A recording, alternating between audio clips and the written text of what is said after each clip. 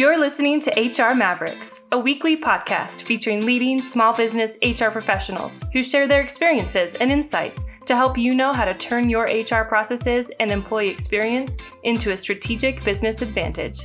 Let's get into the show.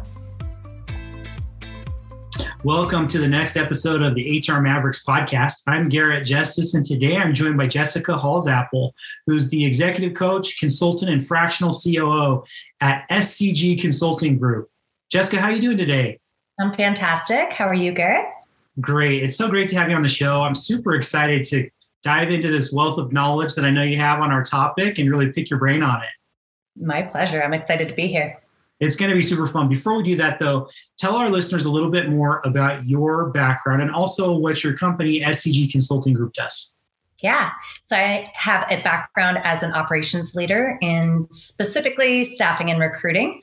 And I started SCG Consulting Group to help fast-growing companies build their teams. So entrepreneurial organizations, just getting them set up for success with their teams.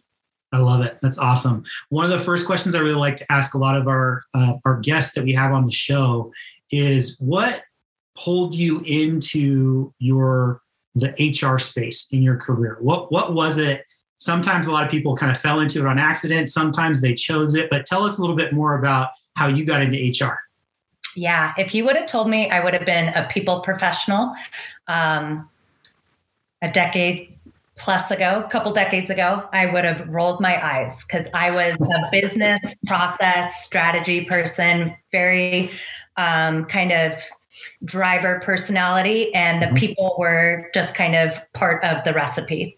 And what I found is, being in leadership, you can only get so far without having everyone bought in and on your team. And I had a lot of challenges as a leader that I had to overcome. And through that, I kind of recognized that people are the most important part, and the strategy and business is all important. But if you don't have the people working alongside that to carry that through, then what you're doing won't get done. So I learned the hard way. And that's why I chose to do what I do now, is because I recognized a lot of leaders are in positions like I was, where we know how to get the business done. We love the strategy. We love the problem solving, and the people just kind of happen to be, it almost felt like a liability, if you will. Yeah. And what I recognized through embracing, a people first mentality is that it's actually much more rewarding to do things as a team and to get everyone bought in on the same vision. And it's really the only way to get things done. So again, I learned the hard way. I love it. I love your honesty and really transparency there. And you know what? Whether you learn the hard way or the easy way, at least you learned. And I think that that's like the key point, right? I think it validates probably for a lot of our listeners who, chose that career and know that, that people aspect is so crucial to that ultimate goal of building a healthy, enduring business, right? So cool. Love it.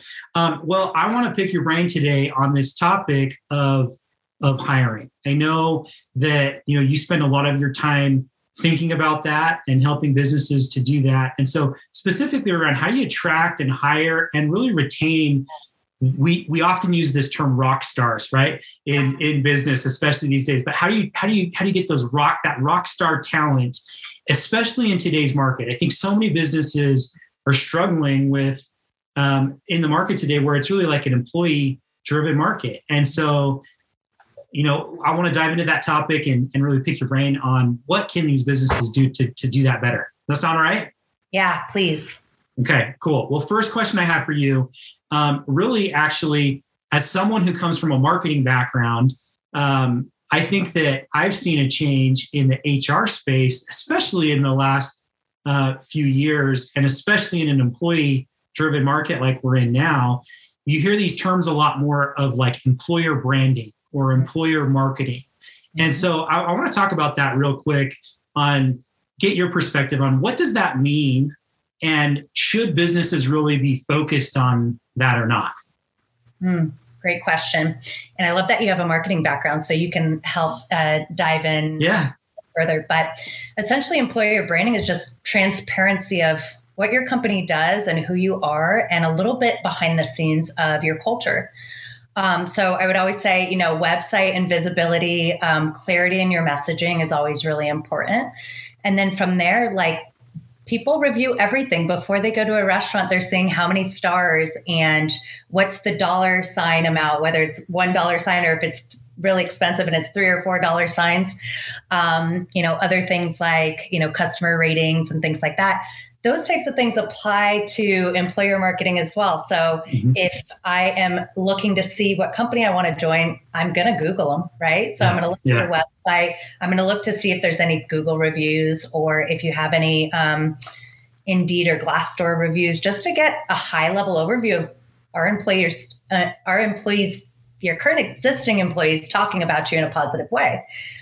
From there, it goes a little deeper. So I follow a lot of people on LinkedIn, and I'm seeing this in my feed, which is really exciting, where it's sharing success stories internally from employees that actually work in the company, to also like just selfies of their company outings and what their team is. So when you can put a face and actually start seeing a little bit of behind the scenes of the culture, it gives your company a personality, and it makes people more interested and intrigued to potentially go to your job post, to potentially see what openings you have. Yeah, I think you're absolutely right. I think that the terms, branding or marketing can actually be pretty loaded terms that mean very different things to many different people. But I really like how you describe that. To me, I most of my career has been, in marketing, and the definition that I really love about brand, if I can share it with you, came from Michael Eisner. He's the former CEO of Disney. And he said that a brand is a living entity, and it's enriched or undermined cumulatively over time. It's the product of 1,000 small gestures. And so I really liked how you said, a brand is really, who are you as a company and an organization? So when we talk about employer branding, who are you? Because really, when it comes down to it, employees are going to choose to work there and spend a lot of time there. So they want to know, who as an organization are you? What type of organization is this? And there's so many little touch points along the way that either enrich or undermine that brand of who you're trying to build, honestly, of who you are as a company. That's so key. And so all those little touch points, like you talked about, just being visible and being authentic and being transparent about what's happening there. I like seeing the trend too of more of that happening on places like LinkedIn and Glassdoor, because it's ultimately going to help employees find the best companies out there and really know who you are as a company, right? Yeah, I think Disney is a great example. May I share one brief story? Yeah, please. Specifically. So I have a hospitality background, and I actually have an undergraduate degree in hotel and restaurant management. And I've never been to Disneyland or Disney World. I've really not seen that many animated movies. My child at heart went away somewhere. But there is one thing that I will always remember about Disney. And in hospitality school, they taught us that something that their employees do, like even if they're in costume, if they see trash on the ground, they do this gesture that's very like conspicuous of like just picking up the trash and throwing it away, regardless of what their position is, so that they always keep the parks clean. And so I always remember that. So if you think of your what's a memorable thing about your company that you can kind of reiterate in multiple ways that would really stand out in someone's mind, and whether that's a story told from your employees or through your marketing channels, those little things, you never know exactly what's going to be memorable to people. But when you share those tidbits, it could, like, again, that was a long time ago that I learned that, but it stuck with me, and it kind of reminded me to always do those memorable things and go above and beyond in your culture. Yeah. That's a whole other topic. No, I love it. I think they're so closely related, though, because really what you're talking about is building a strong culture where people want to work there. And it's, apparent who you are, again, as an organization. When you do that really well, then other people from the outside see that. And when they have similar values, they're attracted to that and they want to work there. Right. And so I think that, there's lots of lessons you can learn from that. So I know, though, that there are probably most of our listeners are small business owners or HR people. They're they're the one person teams that are wearing all of the hats, and they're sitting here probably thinking, listening to us talk about this. Yeah, but like, should I really be focused on this? Like, what can I really do? Like, what would you say to someone who's that solo HR person who works in a small business? And when we're talking about these big topics of employer branding, employer marketing, is it really something they should be focused on? And if so, like, where do they really start with it? Good question. So that's my specialty, is fast growth companies where you're wearing a lot of hats. And I've definitely been in that position where it's answer the phone, hire, and, post ads for new hires too, simultaneously. So where should you focus? Well, definitely try to cover, the basics as much as possible. So first, do a little audit of what's existing and look at it through the lens of, if I was just learning about your company, would I know what you do? Is it really clear kind of who you're looking for and whether or not someone would feel like a good fit? Like you said, shared values. So the first thing I do with clients is something I would recommend anyone in kind of a HR position to do, is to do a little audit. So go to Glassdoor and LinkedIn and Indeed, any place where you post, Facebook, LinkedIn, and just say, does this look attractive to a potential candidate?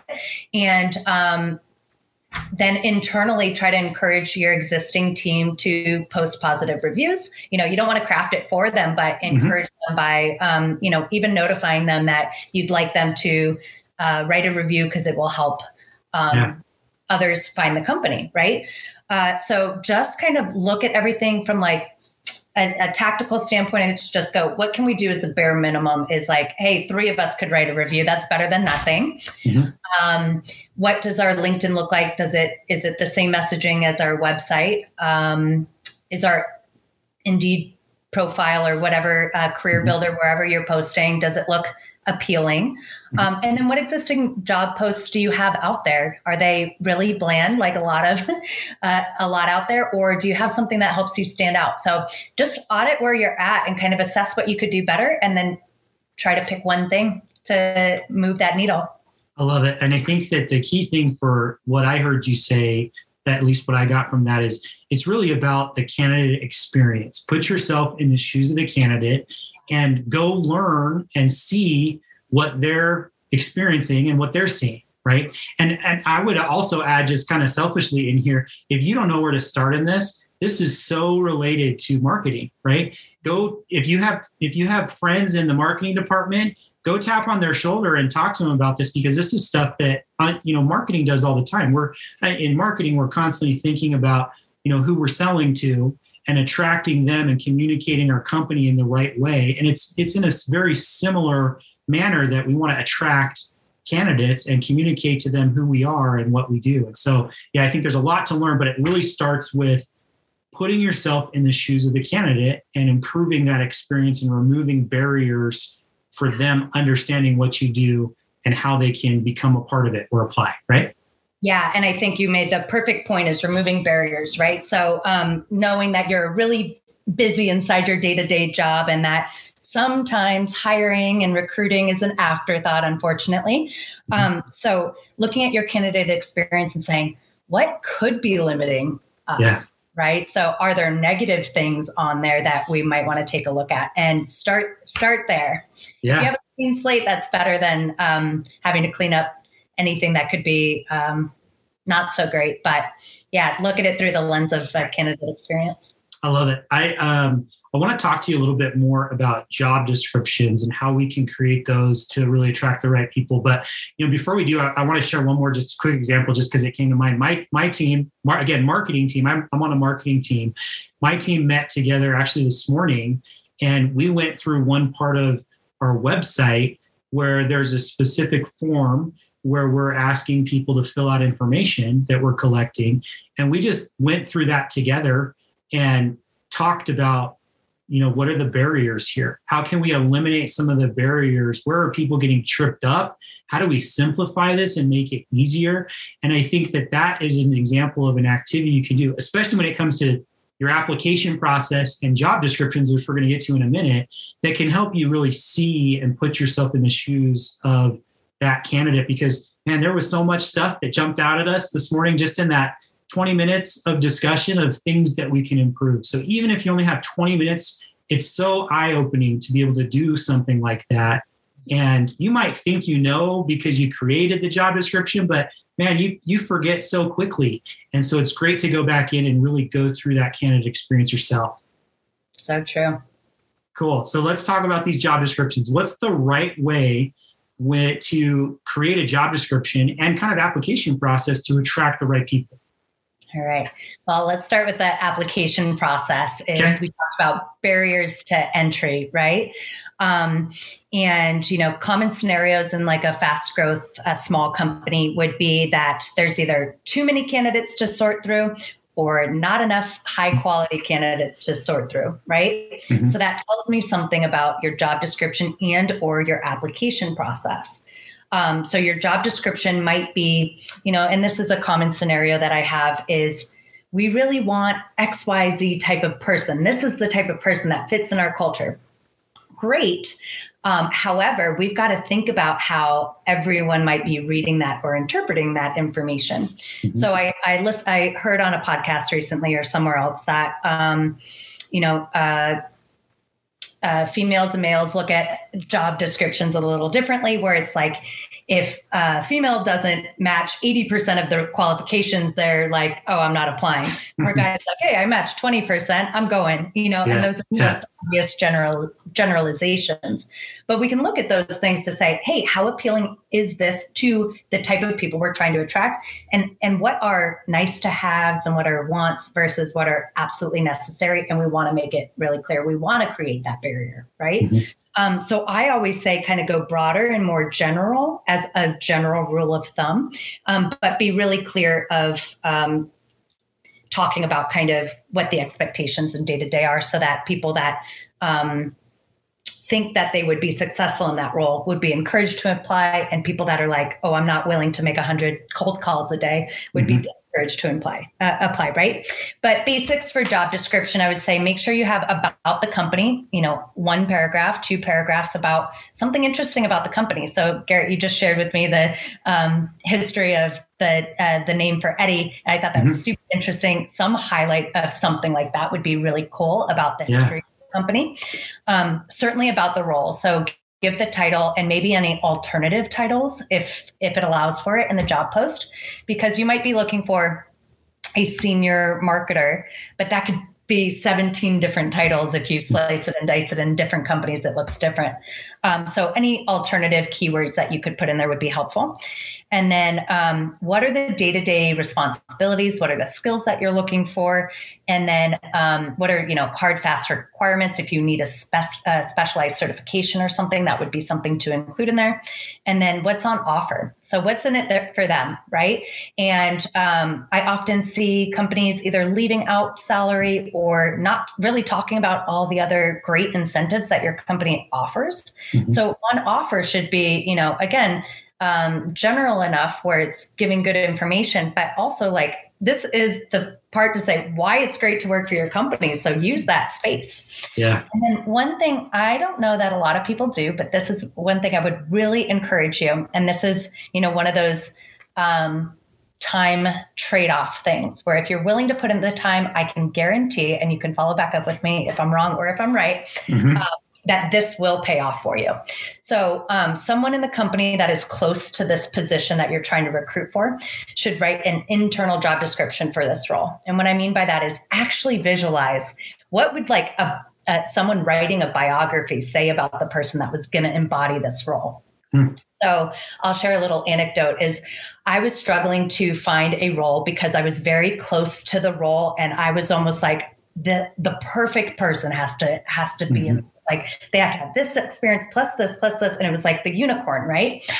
And I was responsible for recruiting this position, and I was kind of held back of like, this person has to be perfect.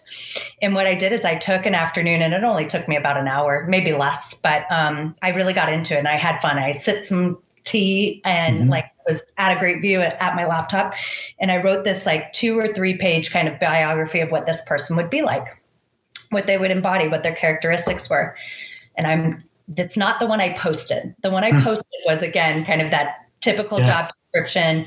But I had this on hand. So when I was reaching out to people that I thought could be a good fit and they showed interest, I sent them the external one and then the internal one. And I had this woman reply back and she said, I have never read anything like this before. I've never had something speak to me so much. This is me. And then she started kind of pursuing the role. Yeah. She was like, you literally just wrote about me. So, and that person ended up being a senior leader for a couple of years inside an organization that I helped. So that's probably the biggest success story. But I would encourage you to do the same, like actually get clear and say, what does this person look like? Because it's actually going to help you refine your search, and it's going to make that typical job description more interesting when you can use some of the things from that kind of story internal outline that you created. I love that. That's such an awesome creative suggestion. One of the things I really love about what you said too, that just hit me, is right when you first started talking about this topic, you said, a lot of challenges that small businesses especially face is you either have too many or too little.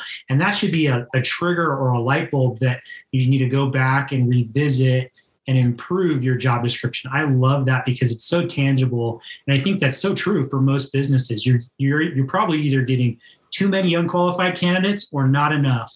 And so when you see that in your business, that should be a point to go back to the job description. And then I love this big suggestion of being able to really kind of write that internal biography of this person. One of the things that I really like about that I've noticed from a hiring manager perspective is really prioritizing which experiences or skill sets are most important in the ideal candidate. And that's so crucial because, we all want that unicorn candidate, right? And most often we're not going to find someone who has all of the different experience that would be perfect and ideal.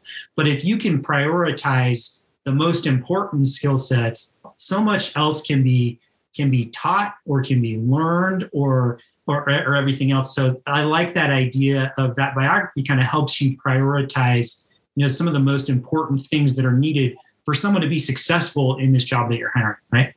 So true. And one good takeaway and rule of thumb that when we're talking about job descriptions and posting, and again, this goes to all the really, really busy HR professionals out there that almost feel overwhelmed of like getting through resumes and then reposting and then editing a job description and interviewing and, wrangling cats. A good rule of thumb would be to look at your job posts across all platforms minimum of once a week. So if everything's going well and there's a good influx and you're getting the right types of candidates coming through, you should still look at it to see if you can refresh that and get it to the top of the page again and whatever inquiry. You're doing something right and you just want to stay relevant. And if you're not getting the types of candidates, looking at it at least once a week where you're actually going to go, I'm going to improve this and repost it. It's something that I would put on my calendar as just a reminder and like a weekly task for yourself. Great suggestion. I love that. So we spent some time talking about, this job description and that application process.